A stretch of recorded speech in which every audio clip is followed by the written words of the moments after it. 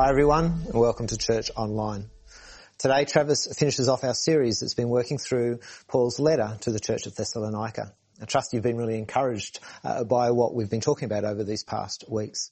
Paul has sought to encourage us and instruct us on what it means to walk with Jesus, to actually live out our Christian faith in everyday life. Part of that he encourages us is to live in good relationships with one another. Now, our faith is personal, but it's not private. We are part of a broader community of believers.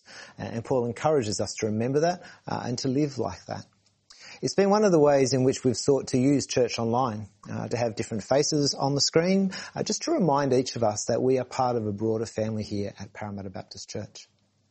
Now today I'm joined by Morelle Keane. Hi Morelle. Hi everyone. And many people would know Morelle through her involvement with both children's and family ministries. And I just want to ask, how have you sought to connect with people and remain connected with people during this season? Yeah, it's been so important. I at first called people just to see how they were doing, and then that led to visiting people and being invited into their homes. And it's just been so nice to go in and see how they are and just chat about how we're all dealing with the new normal, seeing the photos on the wall, meeting the dog, and just, travel through life together a bit more. Yeah, that's good. One of the other things that you and Andrew also did was you started to invite people to your house rather than just visiting them. You started to invite them in and to watch Church Online together. How's that gone? So lovely. Really missed PBC as a family, missed worshipping with people, missed all of those interactions that you don't get through an online meeting with people. So it's been nice to have them come and share about their week, little interactions, big interactions, chat over the questions, and just share about what is really going on for us and how we're trying to live out our faith in our context. Yeah, and that's certainly been our experience on Sundays here at 8:45 or 5:30, just the opportunity to actually engage with Church Online and have the discussions around the questions that are part of it, but also, just to catch up with each other, just in the everyday, what's been happening to them. It's been really good. Yeah. There are a couple of things that are coming up in the life of Parramatta Baptist that I'd love to encourage you with. The first one is Tea with the Girls. Now, this is for our women in the church. It's a meeting in homes, various homes, to enjoy afternoon tea together. Now, Morelle, you were part of the last Tea with the Girls that happened. And, how did that go? It was lovely because there were some women that I haven't had a chance to talk to in the past when we were so busy running church. So it was nice to have a longer interaction with them. It was just a relaxed afternoon, lovely food, lovely hostess with the mostest. She did a great job. It's just nice, to chill out. Yeah, that's great. So it's Saturday the 24th of October. We do need to receive your registration by Tuesday the 13th. So that's this coming Tuesday. So please get onto our website or the e-newsletter. And if you could RSVP that you would like to be part of that would be brilliant. The other thing that's currently happening in the life of our church is our art installation. There's been many submissions from those in the life of our church around the theme of what matters to God. If you haven't had a chance to look at it, it really is encouraging to come, spend some time and reflect and read and just engage with various expressions of art that answer that question. What is it that matters to God?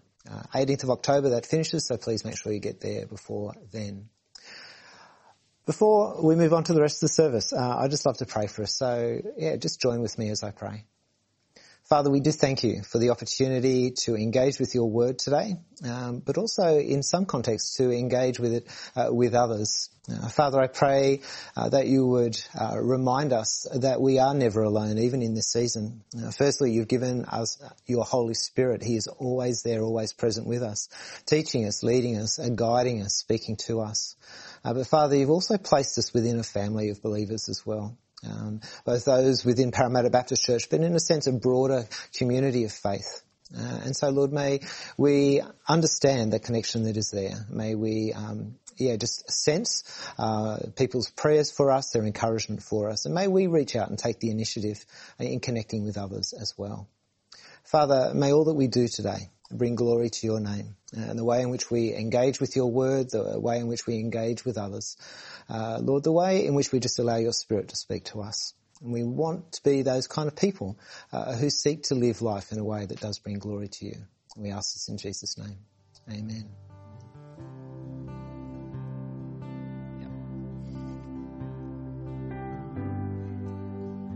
Hey church, welcome. If it's your first time connecting with us on Church Online, or whether you've been tracking with us for the whole 6 months, welcome to Church Online. One of my favourite things is that even though we're not all together face to face, we can come together and worship our good God as a community all throughout Sydney, but as a community all throughout the whole world. We can join together and worship because we all have this same message of hope. Before we start singing songs, I want to read something from the Bible. It's in Isaiah chapter 12. In that day you will say, I will praise you, Lord. Although you are angry with me, your anger has turned away, and you have comforted me. Surely God is my salvation. I will trust and not be afraid. The Lord himself is my strength and my defense. He has become my salvation. With joy you will draw water from the wells of salvation. And in that day you will say, give praise to the Lord, proclaim his name. Make known among the nations what he has done, and proclaim that his name is exalted.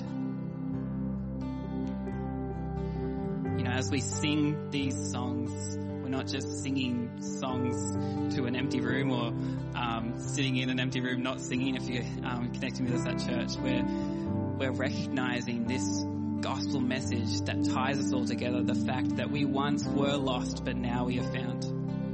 We were broken, but now we're being healed by the blood of Jesus. We were living in darkness, but now we've been shown a new light. Jesus has given us this hope.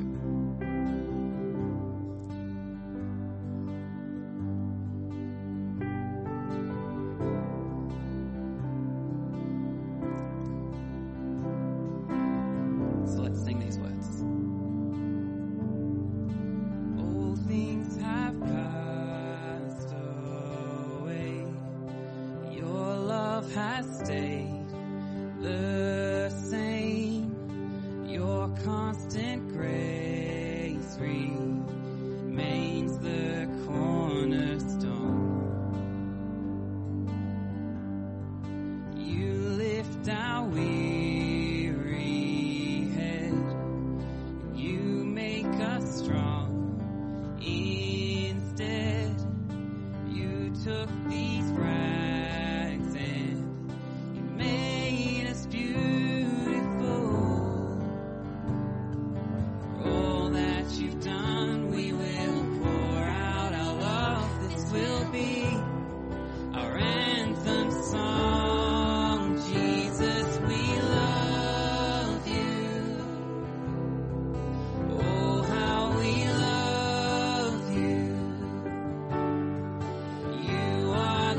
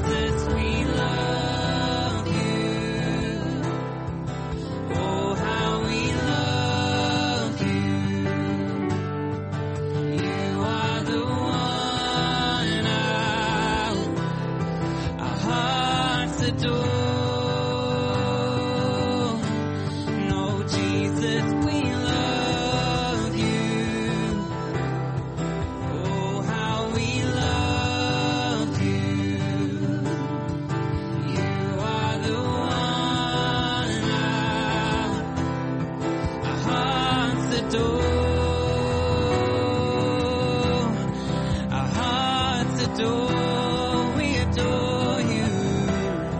Our hearts adore. Our hearts adore.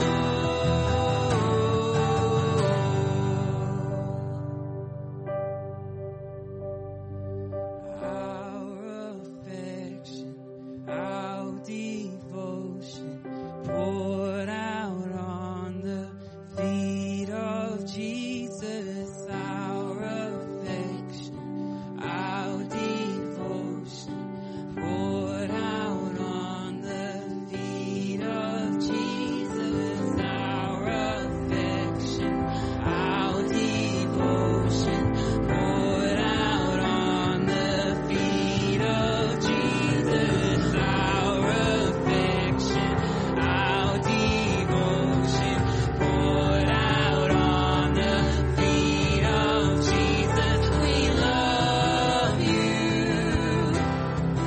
Oh, how we love you. You are the one our hearts adore. Jesus, we love you. Oh, how we love you. You are the one our hearts adore. Jesus, we love you. Oh, how we love you. You are the one our hearts adore.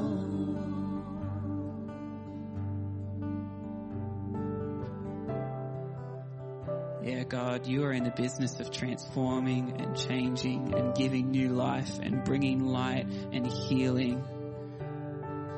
And whenever we come to you, we know that you are there to give us a big hug, to love on us and to help us to become more like you, Jesus. Lord, help us to live in light of the fact of what you've done for us, and help us every day to live more like you. Amen.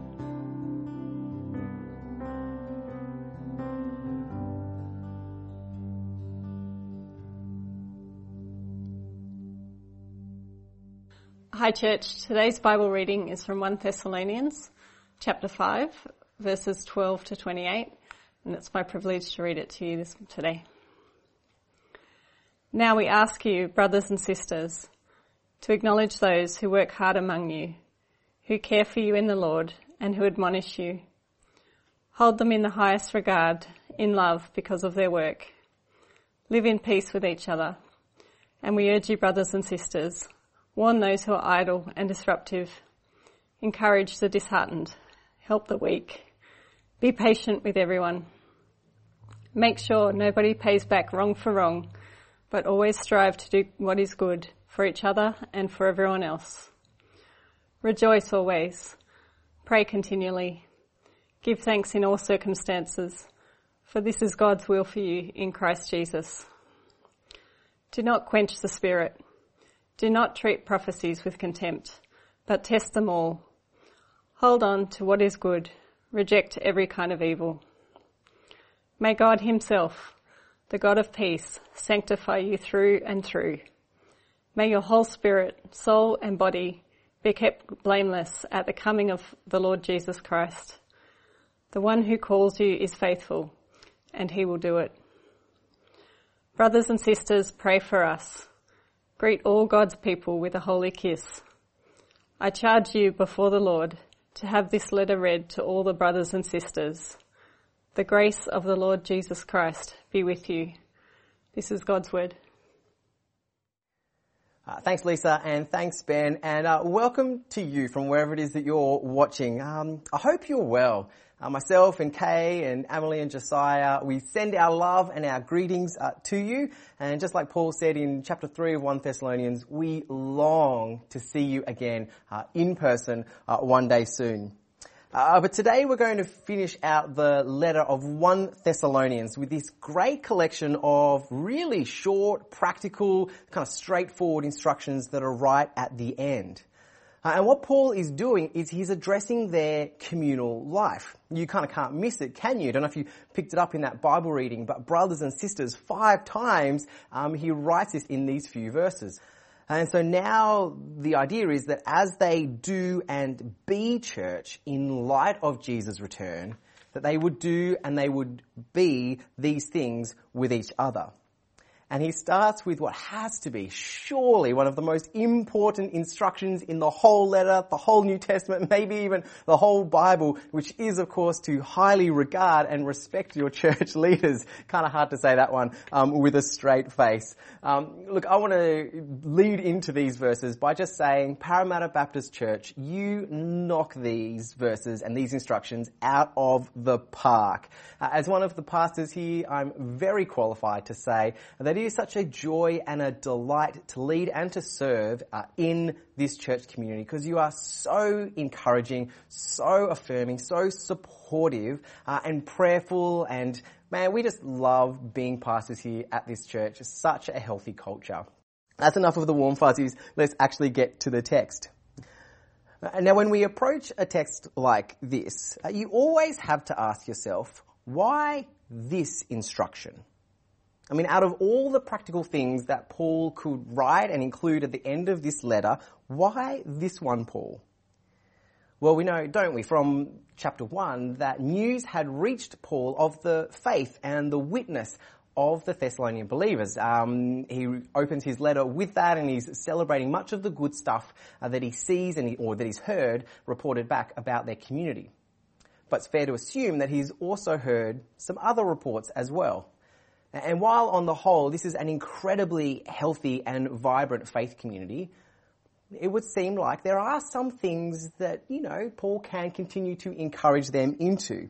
And so reading between the lines, you just get a sense that maybe things weren't as harmonious and as peaceful as they could have been between the leadership and kind of those not in leadership in the church. And so I see these verses as a double-edged instruction. This is verses 12 and verse 13. Directed at both those who are in positions of leadership in the church and those who receive or sit under that leadership. Now, here at PBC, we also have a multitude of people who would fall under the category of those exercising spiritual leadership. So as we step through these verses, I encourage you to listen and not to tune out thinking this is just for those in vocational ministry. But in verse 12 and 13, what we see is that according to Paul, anyway, and this is not a comprehensive list, he's just picking out 3 things, a leader in God's church is, 1, someone who works hard. It's not someone who is half-hearted or apathetic, slack, lazy, or who just adopts the good enough is good enough approach to ministry. It's someone who is all in. Someone whose heart is there, who's passionate about it, who is faithfully stewarding the responsibility and the opportunity that they have to exercise spiritual leadership.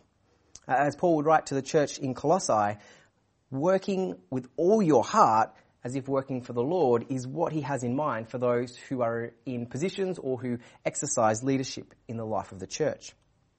Second, a leader in God's church is someone who cares for people in the Lord.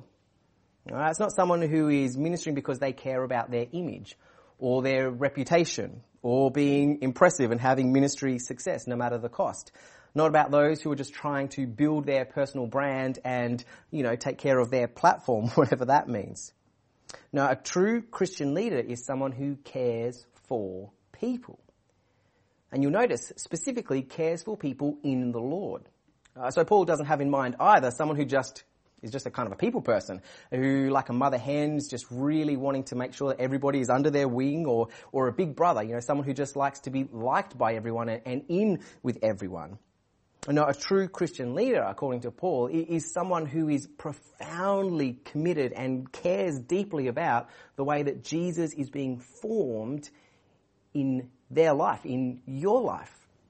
cares deeply about the way that a person is embracing the fullness of the gospel message about Jesus, and cares deeply about making sure that they continue to live that out and walk that out until he returns.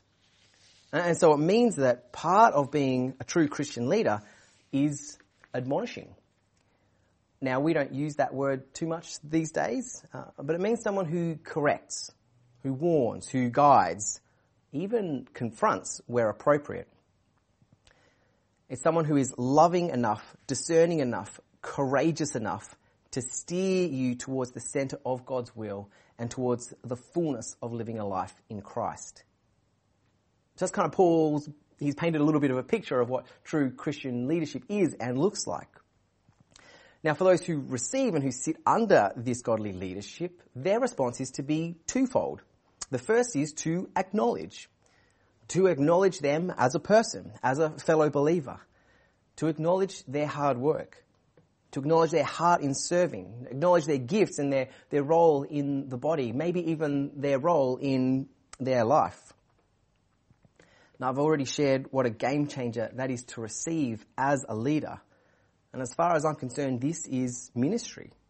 When you acknowledge your leaders in this way, you are ministering to them in a way that really does build them up and enable them to continue ministering with a full heart, I guess, and a full bag full of encouragement, which is the best way to minister, I assure you. So that's the first thing. The first response is to acknowledge them, but the second is to regard them highly in love because of their work. So this is not to regard them highly because of their position or title or the letters that come after their name. This is not a respect the position, not the person's sort of instruction.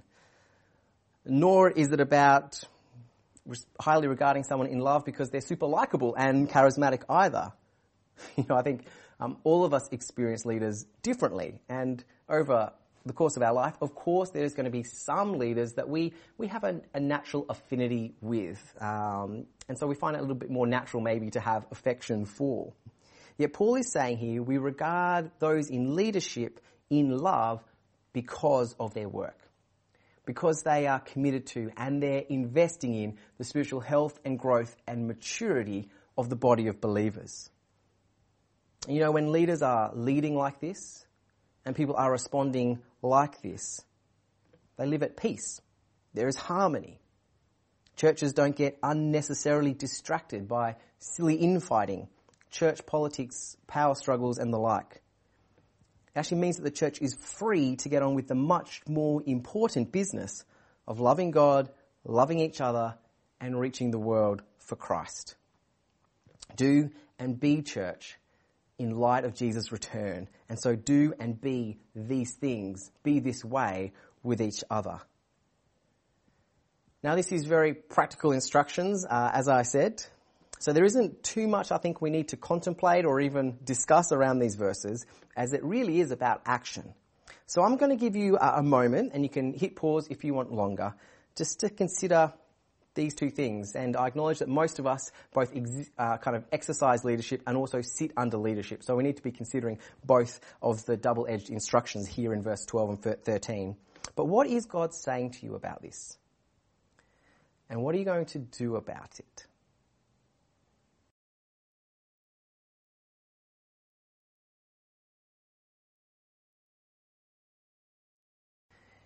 All right, so from verse 14, Paul directs his attention then to the broader interpersonal interactions and relationships that happen within the church.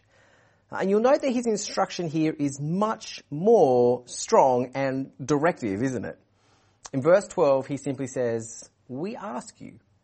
Now, if you've read a lot of Paul's letters in the New Testament, you'll know that he's pretty blunt at times and pretty straightforward. So that is a pretty soft ask from the Apostle Paul in verse 12. But in verse 14, it's much more strong. We urge you, brothers and sisters. And again, we can ask ourselves, why this particular instruction, Paul? When there are clues already in the letter. Paul has already warned those who are idle and disruptive. This is chapter 4, verse 11 and 12, that they should mind their own business and work with their hands. Paul has already encouraged those who might be disheartened. Again, this is chapter 4, but towards the end. We do not grieve like the rest of mankind who have no hope, therefore encourage one another with these words. And Paul has already expressed a bit of concern for the faith of some of those who are in the church in Thessalonica. And this is 3 verse 10. That we may see you again and supply what is lacking in your faith. So I think for us today, as we start to think through these verses, I don't want us to jump to thinking about, okay, well, who's idle and disruptive in our church that we can warn, or who's disheartened that we can encourage. I actually think there's a much bigger takeaway and a more important blanket principle that we take from this. And that is in verse 14, that we always strive to do what is good for each other. Now, you and I, we know what it is to strive for something we value, don't we? Whether that's going after a particular achievement or trying to master a skill or even being committed to building a healthy relationship, we strive towards and for those things that we value.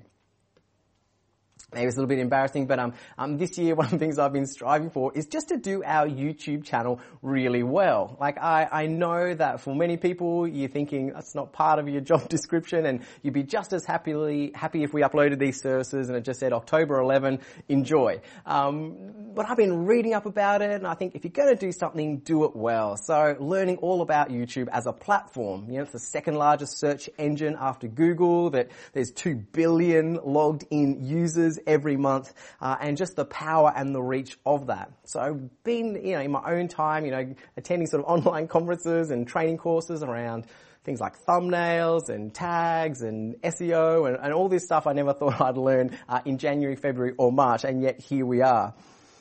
And the point is this, that when we strive for something, we are disciplined, aren't we? And we're intentional in going the extra mile for it. We give it our mental energy, we give it our emotional energy, and we give it the most precious commodity of all, our time. And so Paul urges the Thessalonians, and by extension you and I, to strive for the good of each other, to be disciplined and intentional in going the extra mile for the good of each other, to spend our emotional energy and our mental energy and that most precious commodity, our time, for the good of each other. Now again, there's probably a bunch of other stuff I could say about these verses, particularly the other part of verse 15, but I feel that's counterproductive because this is supposed to be short, simple, practical collection of instructions at the end of the letter. So instead what I want you to do is I want us all to think about how we can immediately put this into practice in one specific way this week.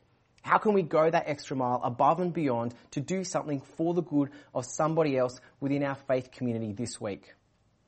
Maybe you want to take the time to actually write an encouragement, email, text, snail mail, however you do that. That could be a really good thing to do. Maybe you want to block out 15 minutes every day this week to intentionally pray for and intercede over someone you know who's just doing it tough in their walk with God at the moment.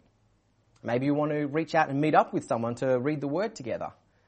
Maybe you want to bless someone that you know that's really under the pump, that's super busy, and you just go, you know what, I'm going to come over and I'm going to mow your lawn. That's always welcome in people's lives. Maybe someone's super busy and you just want to bless them as a couple. And so you might say, hey, this Saturday morning, why don't we look after your kids and you two go on a brunch date together? All those sort of ideas, but the great thing about striving to do good for each other is that there's almost no limit around that. You can just let your imagination run wild.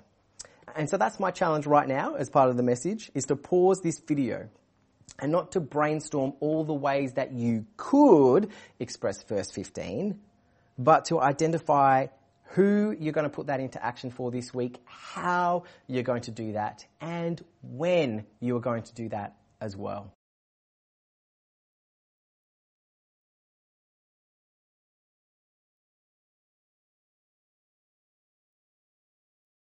All right, so the passage continues in verse 16 with, rejoice always, pray continually, give thanks in all circumstances, for this is God's will for you in Christ Jesus. I mean, what a power-packed 3 verses. You could quite happily do a whole sermon on each of those verses. I like to think of these 3 things as the trifecta for perspective shifting, attitude altering, activity that we can partake in as a Christian disciple. It changes stuff when we rejoice and pray and give thanks, doesn't it? And you note that Paul doesn't write to the church in Thessalonica saying, hey, this might be a good idea to do every now and again. Or these are really good things to do when the mood is right, when you feel like doing them. No, the instruction is always, continually, in all circumstances, rejoice, pray, and give thanks. Now, hands up if you have experienced the power of these three things in your own life. I'm going to trust that your hand is up wherever you're watching from. Hands up if you know that you are often far too slow to turn to these things in your life. That would certainly be me, guilty as charged. You know, if I'm honest, there are times in my life where I find myself just having a pity party. Have you been there? Where life is frustrating and you're carrying anger around some things and you just want to grumble. There's something weirdly cathartic and empowering about just grumbling about stuff as well. And there are times where, because I married such an awesome woman, she'd encourage me, Kay encouraged me, hey, why don't you pray about this? No, I'm too busy grumbling, right? Because I know that the moment I pray, the grumbling stops. It's not that the circumstances shift, but something in me shifts. And I love it, and I've experienced it time after time again. There is a power that when we come to God in prayer, some of our temporary frustrations and our worries just melt away in His presence. The things that we are holding so tight to, we just release over to Him and we surrender to Him afresh. Instead of being like a petulant child that is complaining about one or two things, it's far more natural, and you almost can't be anything other than a humble, grateful servant, giving thanks to God for the many blessings that each of us carry in our lives, and to recognise actually that all of those are a gift from Him, a gift of grace, undeserved, unmerited. And we sit in His presence and we allow His love to wash over us afresh, and we receive His peace. Rejoice always, pray continually, give thanks in all circumstances. There is a potency to incorporating these into our personal lives, and I'll be one of the first people to line up and give testimony to how good it is to do these things, particularly when life is tough. And that potency and that power only gets magnified when we do that also in community with others. You know, John Stott in particular, he's at pains to remind us that this is still in a passage that's talking about church life, our communal life. That these are corporate language here in verse 16, 17, 18. In fact, he even goes so far to think of them as directives for church gatherings. That Paul is writing to the Thessalonian believers saying that these things should characterize your services, for lack of a better word, your gatherings whenever you get together. Both individually and corporately, these are perspective-shifting, attitude-altering activities. And importantly, they're part of God's will for each of us. And so Paul knows, he's heard that the Thessalonian believers are experiencing an increase in persecution. It's not that life is really simple and really easy and really cruisy for them. And in that context, he gives this instruction. So let's do this now. Whether you're alone or with others, why don't you pause this video to rejoice. Rejoice in who God is and the love that He lavishes on us as His children. Pause and just pray. Just actually acknowledge His presence right there with you. And give thanks in all the circumstances, no matter what is going on in your life at the moment. Rejoice, pray, and give thanks. And experience the blessing of doing so. All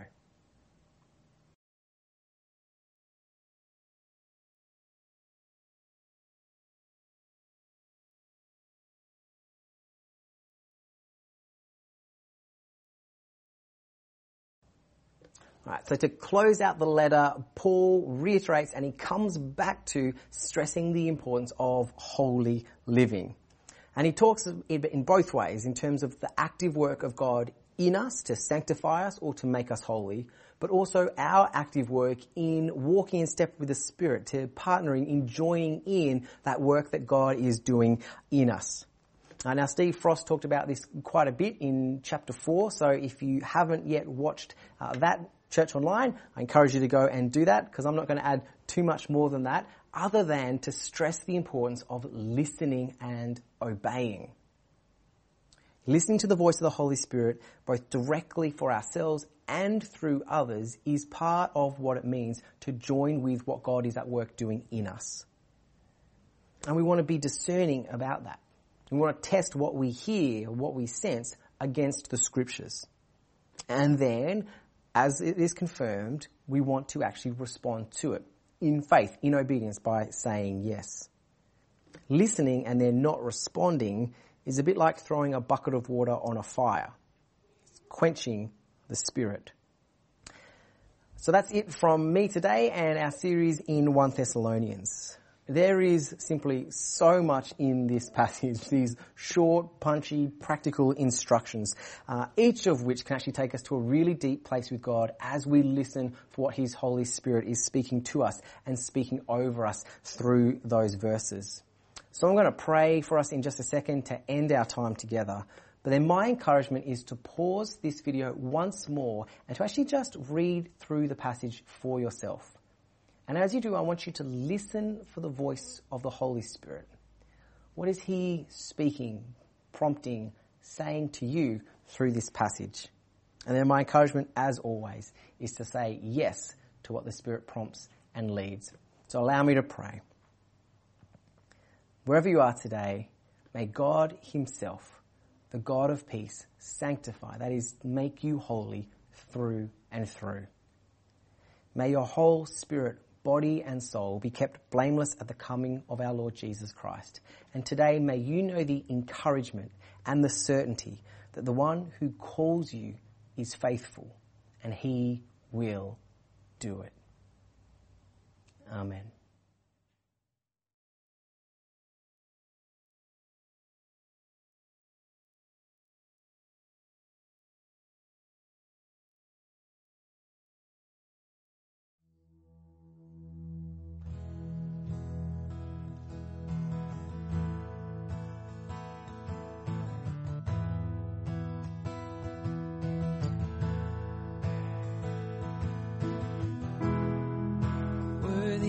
Every song we could ever sing,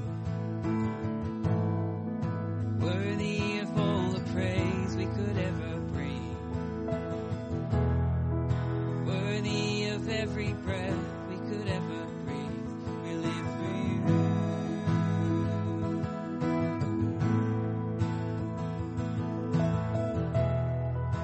Jesus, the name above every other name. Jesus, the only one who could ever save. Worthy of every breath we could ever breathe. We live for you. Oh, we live for you. Holy, there is no one like you. There is none besides you. Open up my eyes in wonder and show me who you are and fill me with your heart and lead me in your love to those around me.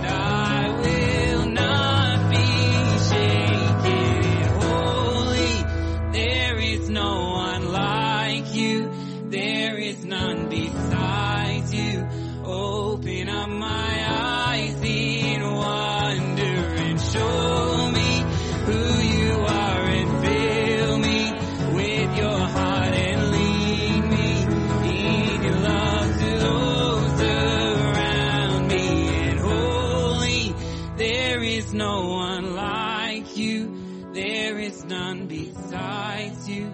Open up my eyes in wonder and show me who you are and fill me with your heart and lead me in your love to those around me.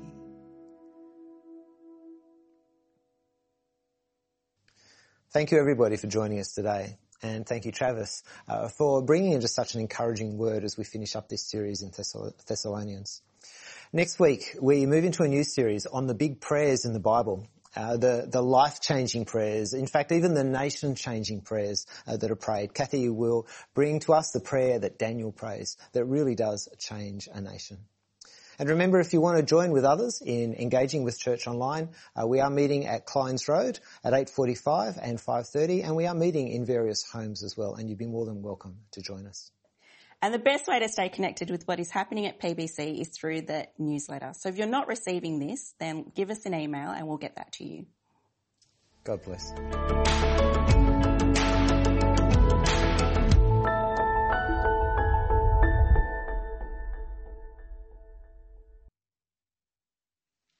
Thought it was okay. Terrible. Where was I supposed to put that in? That either on the website or as part of the newsletter. And bring a friend. And bring a friend. We've got a phone ringing. We do. Is that going to come through? Where is that coming from? That was such a good take going to. That's my phone on silent.